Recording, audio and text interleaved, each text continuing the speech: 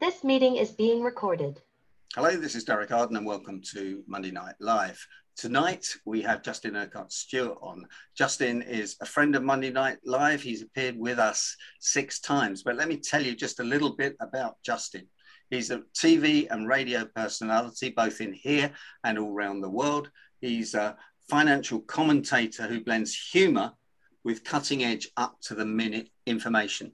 Justin, welcome. Thanks for joining us again. I'm not sure what's on your shoulder, but that sounds like your cat.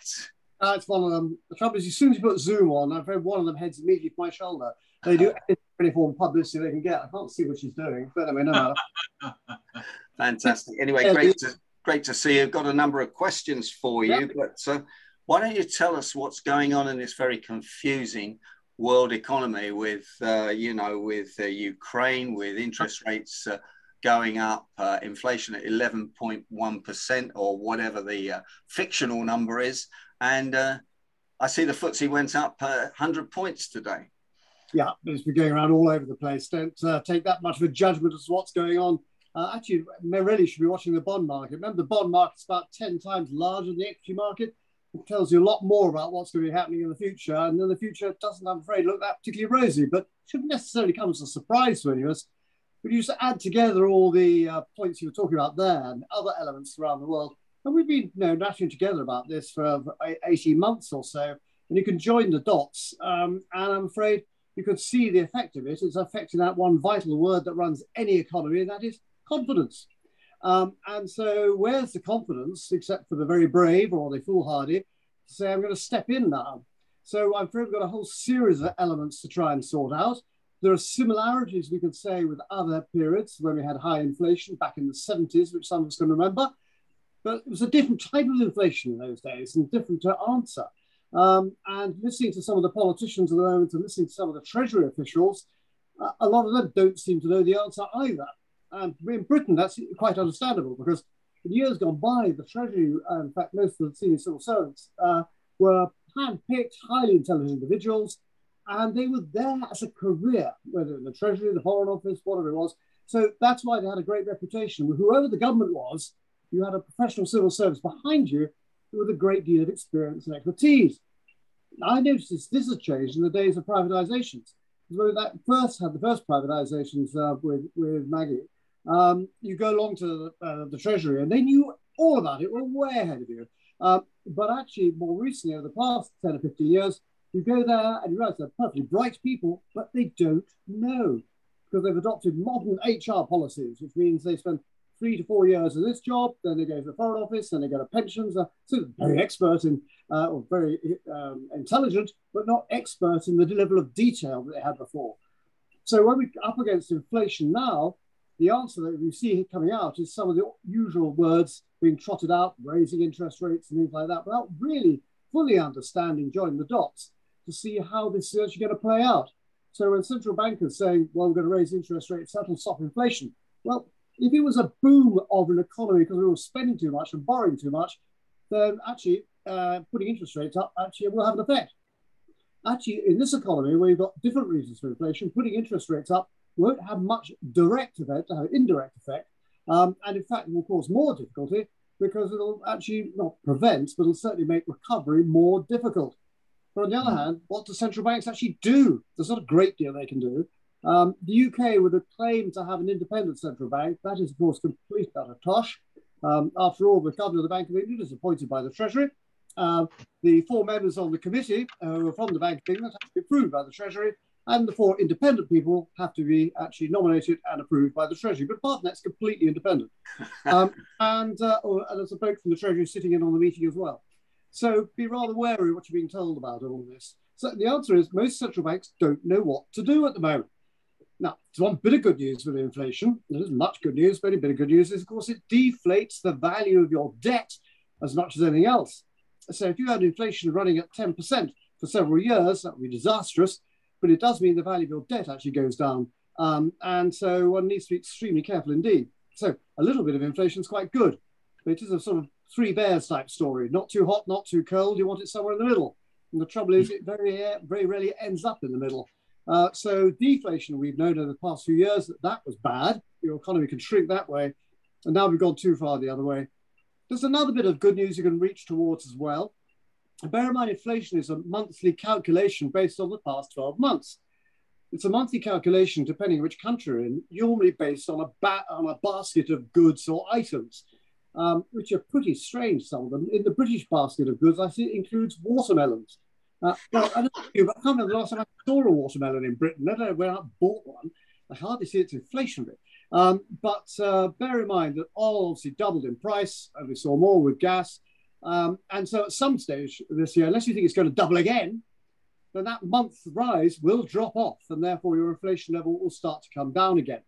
Can I ask you, can I jump in for a minute there with just 2 or 3 questions that I don't understand? So the only way to stop inflation in the old days was to put interest rates up. Mm-hmm. Other countries are trying that, aren't they? But they're not really putting it up. I mean, what's the Fed now? 1.25 or something like that. So what do they do? Is it our borrowing, you know, the quantitative easing that's devalued, or should I go out and buy a couple of properties and borrow as much of it off it as possible, because that will devalue the debt as well? Well, certainly real assets in times like this, which is why traditionally people would say in a moment like this, you go and buy gold. I've never always been such a fan, but I can understand that some of the time that works, because gold, remember, just goes up and down. That's it. It's pretty binary. It doesn't give you any return, so there's no yield on it. And remember, one of the great benefits of investing in the stock market is, of course, you get your compounding of your divvies.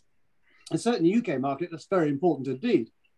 So this one is, we're being affected by a combination of factors coming together. So how do you try and address it? Yes, interest rates will go up. Central banks want to put interest rates up because, remember, still at emergency rate levels from a decade ago after the banking crisis.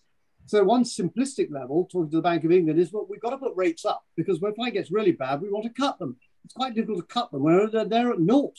So you really ought to have some form of impact. So a rise of some scale is, frankly, to expected. Bear in mind, there's another problem, which is, frankly, the government hadn't realised, or certainly I think some of the people in politics I've been speaking to hadn't really understood it, was, of course, actually the debt that we've created from quantitative easing. Of course, most of that debt is owned by the government. In fact, the largest holder of UK government debt is the government. So twice a year, they have to sit down, write a cheque out or a coupon out to themselves. Brilliant. You couldn't make this up, could you?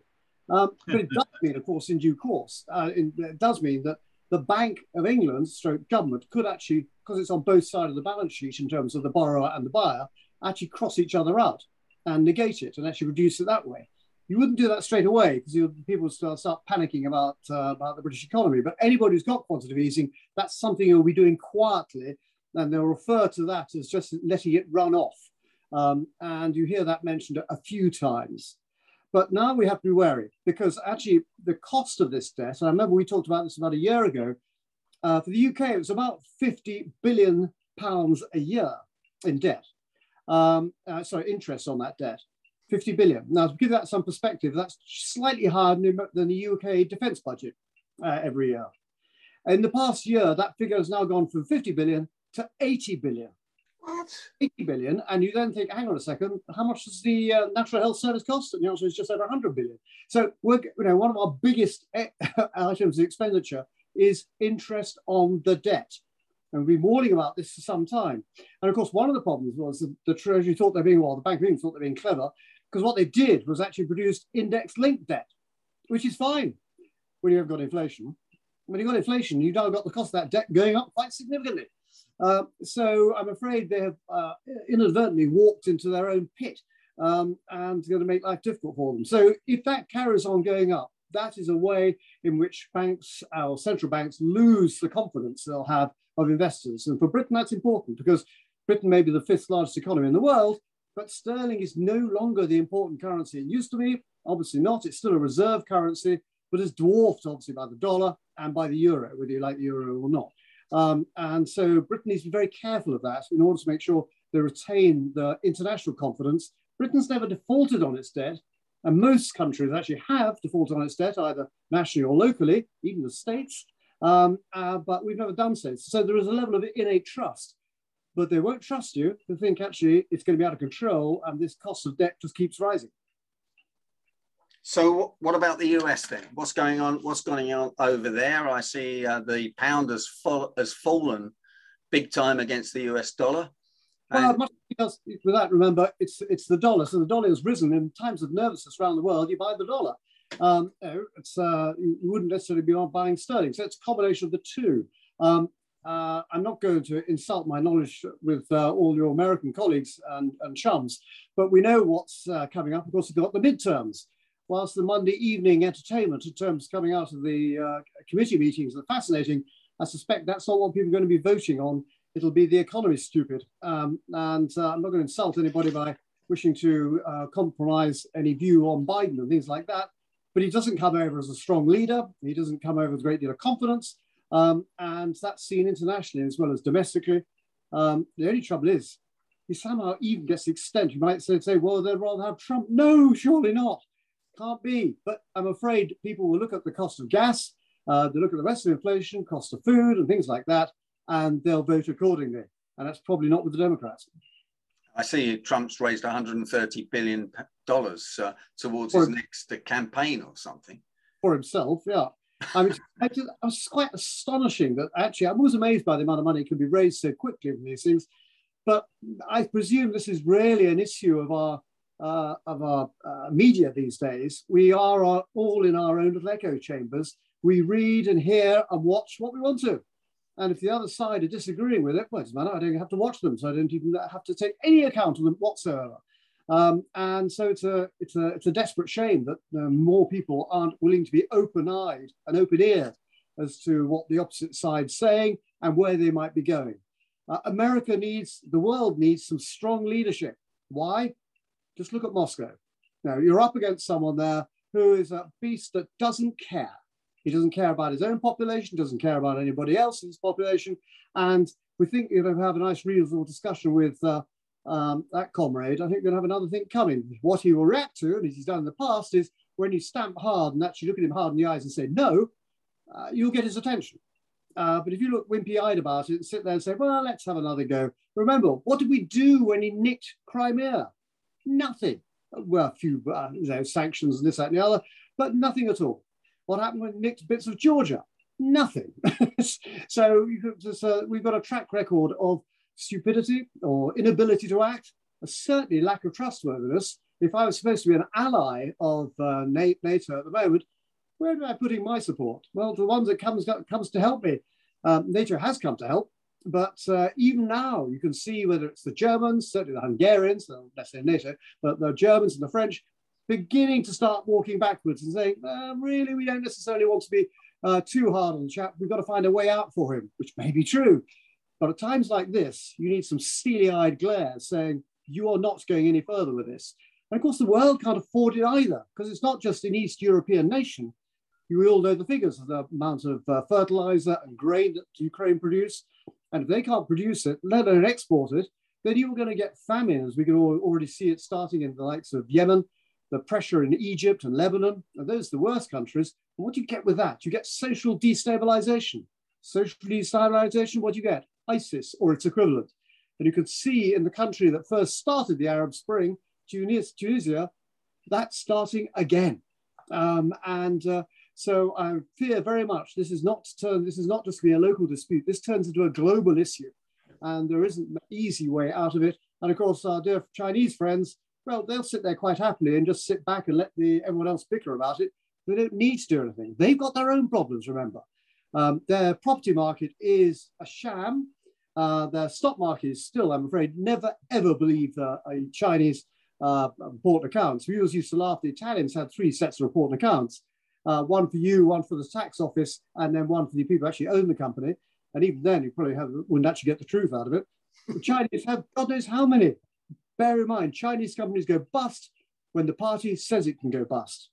Am I just being overplaying with too much hyperbole? No, this is exactly what happens. So be very careful indeed. The Chinese economy at the moment is slowing down rapidly, and you don't get to hear of them. Well, last year, there were over 2,000 major social riots in China. It doesn't get any coverage because obviously they don't want that really going out with pictures about it, leave aside the Uyghur issues as well. Chinese Communist Party need to keep control, firm control, And one of the ways you do that is make sure the economy keeps going, everyone has a job, has somewhere to live, and then people will be relatively happy to carry on. As soon as you start taking that away, you can't fill your basic promises. That's when you start getting destabilization. And so Xi, apart from anything else, wants to make sure that economy keeps going. He doesn't want to get involved in Russia or anything else. He's just got to make sure he gets through this very unpleasant trough that China's going to have to get its way through. But it's a lot of that. Watch the property market. There's a huge amount there of empty invested property, which has yet to be written off. It'll be written off when those companies start going bust. We had Evergreen going bust, but that's not enough. Not Evergreen, what the company's called, I've forgotten. But there'll be others to follow. Well, you're leading into a few other issues there. There's China and Taiwan. What we're going to do about that if something happens, and those islands in the South China Sea. But I also want to ask you about President Macron, our next door neighbour, 20 miles over the channel, but hugely different to us. He lost yesterday on the face of it. And I'm not sure about any leadership coming out of Germany since Mrs. Merkel departed the scene. Yeah, it's a shame, actually. Mrs. Merkel, of course, was seen as a great leader of Europe. Although I have to say, lost her reputation pretty quickly when people started, and we've talked about this before, isn't it dangerous having your power being delivered from the Russians? So her answer would be yes, but now with their alternative capitalism, we've got on the hook. To which the answer is, who's on the hook? The answer is we are, not them. So I'm afraid her attitude to try and actually bind the Russians closer to Europe has actually found that the knots have been tied the wrong way round. Herr Scholz, I don't think looks much of a strong candidate, strong leader at the moment. I have to give him some time. Macron, of course, is just trying to salve his ego because it was somewhat dented. He was so happy to actually got the presidency, but of course now he hasn't got a working government. How much can he get done remains to be seen. I'm afraid the EU is looking a mess at the moment. Hasn't got any great leadership. Those people that wanted Britain to leave, well, this just underlines probably why they might have been right. I would argue, actually, we would have had probably a different aspect in the EU had we remained in. Because one of the things Germans wanted to do is reform the EU. As I remember their foreign minister in London, this is what now, 4 or 5 years ago, when asked the question, what happens if Britain votes to leave? And he said, this wasn't in public, he said, I'll burst into tears. And what? He said, not literally. He said, but the point is, we need to reform Europe. But I can't reform Europe if you're not there. I need some other big financial allies. And frankly, Denmark ain't it. So I need Britain and Germany there to actually sit there against the French and say, look, you can't just have this as a lovely French idea and full of goodwill, which the EU was, without actually looking at the mathematics and the operations underneath it and realize that it ain't going to work in its current form. And so the EU still has that problem. And the problem with the euro, I'm afraid, my views of it, it is a lovely concept. Single currencies are very difficult to manage. And if you have a single currency, you've got to have a harmonized fiscal policy, taxation policy, free movement of capital, harmonized banking and banking regulation, and you do not have that across the euro. So eventually what you're going to see is actually these economies starting to pull apart and it'll create more problems with the euro. You were a big fan of Brexit. I know you were really gutted when the vote came out. I think a lot of us were really surprised. Are you saying you think it's a good thing now? I don't hate myself for saying it. No, I still think it's a bad thing because I think we could have done much more to actually help the situation being in it. Us being outside it is utterly, utterly stupid. Outside the single market, and you're finding yourself in a position like Norway. We're not even in a position of Norway, but you're having to pay to participate in it if you so wish. Hang on, cat's escaping, thank heaven. There you go. But what you'll find is increasingly they make their decisions and we're affected by it, but we have no impact or input in ourselves. So there we are, sitting next to the largest trading bloc in the world with absolutely no input into it at all. And that, frankly, is a stupid situation to be in. We left on the basis of an emotion and flag waving of pseudo nationalism. And isn't it independent? Isn't it great? We can do our own thing. Well, no, not necessarily, because dancing on your own on the outside of the EU is a pretty lonely place to be. But when now our foreign minister, Miss Truss, has reached an agreement for cheese with New Zealand and things like that, no doubt it'll all be safe. Oh, for God's sake, do me a favour. She might as well have a free trade agreement with San Marino. No, great. Okay, no, thanks for that. So what about things? Okay, let's talk about the strike for a minute, because Mick Lynch, or whatever his name is, the RMT, just looks like somebody that wants us to take us back to the miners' strike and pull everybody out, asking for 11%. The government have offered 2%. It looks like amateur negotiations from the 1970s. It is funny. I must go and actually find some recording of some of the trade union leadership of the era. He sounds exactly like that, particularly when he starts referring to and the working class and the failure of capitalism and all the old trope lines coming up. And but it's a very good way of actually sort of trying to get an emotional element across. The only issue is, of course, the real benefit from it is of course the Prime Minister, who's in a terrible shtick, but now he can turn around and say, look, now all these people are on strike, you need me to try and lead your way out of it. It's making Boris look good. That's quite an effort to be able to do that. And the leader of the opposition seems to be in catch-22, doesn't he? Paid a lot of money by the RMT and doesn't know whether to condemn it or not. In fact, that's been his strategy on everything so far, hasn't it? I can't even remember his name. But he does look rather like a rather sad spaniel who was just told off for peeing on the carpet. He's perfectly bright after all. He had a great legal career. This man is not stupid, but he's not an emotional leader either. And in that sort of job, you've got to be able to inspire people to say, follow me, this is what to do. Good heavens, there are an awful lot of open targets for him to have a go at the moment. From the corruption we're seeing in government at different levels, depending on what you feel about the Tory government, through to the mismanagement of elements that are happening with the pandemic, all sorts of issues.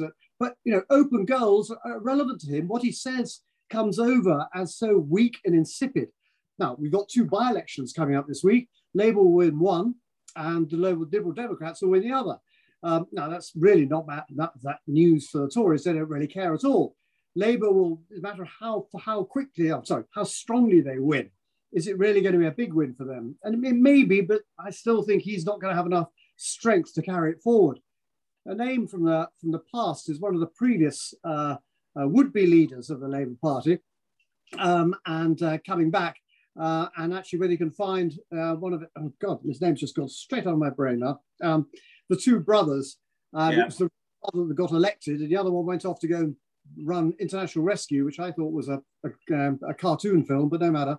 Well, anyway, it starts with David. I can't remember his surname either, but somebody will help us out.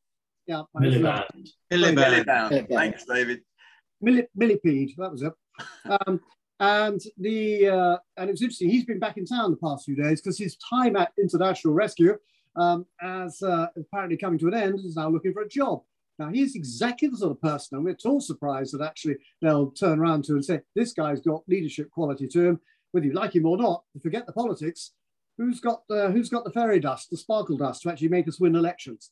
Well, it ain't the current one, so maybe he could be the next one. And he really, I think, would be attacking Boris far more effectively. Let's say I'm not going to be voting for him myself, but just merely looking at the candidates, as if you were saying, politically, who's actually got the best opportunity here? Well, it's not the current leadership.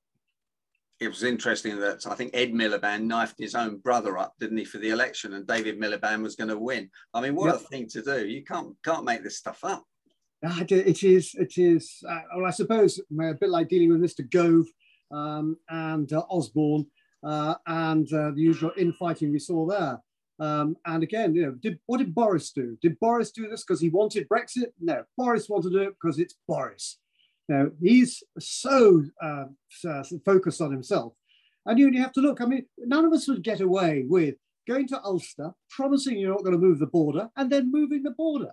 And then goes back again and says, well, I didn't really mean it like that. I mean, at some stage, someone's going to turn around and just say, the emperor seems to be, somewhat sartorially challenged, but he gets away with it. But he's got a problem now. When you've got 40% of your current MPs voting against you, that's not a matter of, well, we'll repair that in time. No, that's a pretty good warning. Life's going to get worse, not better for him. And of course, the economy is going to go, we're going to have some form of global recession, a slowdown. We shouldn't get too upset by it. Economy's going waves. We've had a very, very strong run for a long time. We've probably had too long a run. We should have actually gone through this cycle before. So I wouldn't be at all surprised that we're going to be seeing a recession, a slowdown, and then you hopefully pick back up again after that. But it's going to take some time, I'm afraid, to work our way through it. What governments now need to do is to focus on the areas of strengths of their particular economies. In Britain, actually, that's relatively straightforward. And it's not making cars. Actually, in turn for Britain, it's actually technology and the technology hubs we've got and be able to actually really develop those. We're very good at starting them. We're absolutely rotten at financing them and developing them, which is why a lot of them get bought up 5 or 6 years after startup by others around the world who can see the technology and want to invest in it. But unfortunately, with Britain, we're still trying to work out perhaps we should have a high-speed train. Oh, yes, the French did that, what, 20 years ago? Longer, much longer. Exactly. Oh, dear. Anyway. Let's talk about speculation. Now, you and I have talked about cryptocurrencies, and they changed the name of everything. I was trying to work out what an NFT was. I thought that was not a fantastic negotiating tactic. I had that written down in my book, but house prices, a lot of people have been speculating about that. If interest rates go up, they could all be repossessed, but I don't think the government can let that happen. What's your view on that now? Well, thank heaven, some reality is coming to this stupidity. Yes, the non-fungible token. Please explain. No, I'm a waste of oxygen. The issue down to the cryptocurrencies, number one, it's not a currency. They never have been a currency. The fact you can exchange things for them, well, you can do that with a Mars bar if you so wish. That doesn't necessarily make it a currency. It's not regulated. It is incredibly environmentally expensive to try and operate because of all the computer power necessary to try and run it. And so therefore they are a disaster waiting to happen, not just once, but several times. But push it back up again. Everyone said, this is the future. Only one country has been stupid enough to actually make it as part of its national currency, El Salvador. Mind you, that was a country that also had its own currency as the colon, which I think was a rather unfortunate name. I don't know how many colon. No, I think we'll leave that one. But it is ridiculous. So frankly, it needs to be put back into its box and just seen as a lesson to go along with Dutch tulip investments and things like that. No, the bit to look at is actually the blockchain structure itself. That is interesting because I can see governments actually using blockchain technology to control their government debt. Because the thing about blockchain is, every single trade that will occur. If you regard a cryptocurrency as being a spider's web, anything that touches that spider's web, any trade or anything like that, the rest of them will know exactly what's going on. So if government wants control of its debt and wants to know what's going on with it, you operate it through a blockchain mechanism, you have far greater control as to what's actually happening with it. So the mechanism for it could actually prove very useful indeed. But the cryptocurrency route is just a stupid aberration. And the sooner that people realize if they want to go out gambling, that's why we have race courses. If you want to go investing, that's got nothing to do with crypto. We've got good investment markets, be they public or private, which will give you opportunities to win and lose huge amounts of money. Crypto, I'm afraid, will always be that sort of beast. It's never going to get properly regulated. People don't fully understand it, and frankly, it's got too much dirty money floating around it already. Yeah, but that's a big issue, isn't it? Because people have already lost their shirt on cryptocurrency, and people are still going around saying borrow as much money as you can and put it into these types of investments. That really worries me as an ex-banker. I think it's criminal. But when's someone going to do something about it, or just can't they? What you could really do, you could get the regulators to actually sit there and say this is not an investable item and shouldn't be using it. But even that, we can put messages out to the blue in the face. Someone will sit there and say, yes, but look what I can do with this. Just like anyone dealing in a Ponzi scheme, they get carried away with the idea if we all just chip in more, we'll all get our money back as well. The fact it doesn't work is almost beside the point. No, the way you have to teach people this is going back to basics. How do you get wealthy? And you get wealthy by building up family assets over time. It takes a long time. If you're trying to get rich quickly, well, that's a very good way of probably getting poor quickly as well. It's going to be very high risk and frankly really rather stupid. You build up family assets over time, it takes decades. And then you can manage the family money across the generations. That way will be much better for us all. So it's going to be, I think, really rather a difficult time because people don't know what to do. You do need to invest in assets. Gold will be a place to go to. Property, got to be careful actually in terms of what you're going to be getting because some of it's been highly overvalued. Oh, God, fantastic drinks just arrived as well. Is that tea for everybody? Virginia, can you pass them round? And congratulations to both of you on your marriage a month ago from all of us. A round of applause for Justin and Virginia in the usual Monday night way. That's it. Careful, she's a journalist. She'll have it all written down. Well, we went off on honeymoon out to Indonesia. I come back. The first thing that happens, I go to hospital. So anyway, I'm still have better ways of starting a honeymoon. Was that too much red wine, Justin? Let's be honest. I know. Stick to the vodka and Coke instead at the moment. Brilliant. Well, we're nearly out of time. I'm going to stop the recording in a minute, but we haven't got any short, sharp questions in the chat box, which means you've blown everybody away with your insights, which are great. While I'm just checking the chat box, have you got one last thought for people going forward in the next 12 months? Where do you see things going? Right. Okay. What you have to look at here is you've got the political risks, which none of us will, we can understand. We'll have a view and opinion. But it's going to depend on what the Russians are going to do. If, for instance, there is a coup and Putin gets knocked over, then that could change things altogether, really quite significantly indeed. I can't read that one. That's very difficult. It'd be nice to think you did get knocked over and you found someone who's more reliable to deal with, but who knows? No, what we need to be able to have is making sure that the Chinese and the Americans have a proper dialogue together. Don't get too worked up over Taiwan. The Taiwanese have a quite strong party that actually tries to link up with China. And China's not stupid. It's not as though you're going to invade the Isle of Wight 2 miles away. It's a big distance between the mainland and Taiwan. So no, they'll be practical over it. And so don't need to win that one. The Chinese themselves are having problems because of what's happened with their policy. They have been becoming pseudo-colonial powers. We certainly see it in Africa. The first wave, I saw this in Uganda, first wave go in, they didn't learn Swahili. They actually got to learn the local patois, and they were brilliant at it. The second wave coming in, maybe understood patois.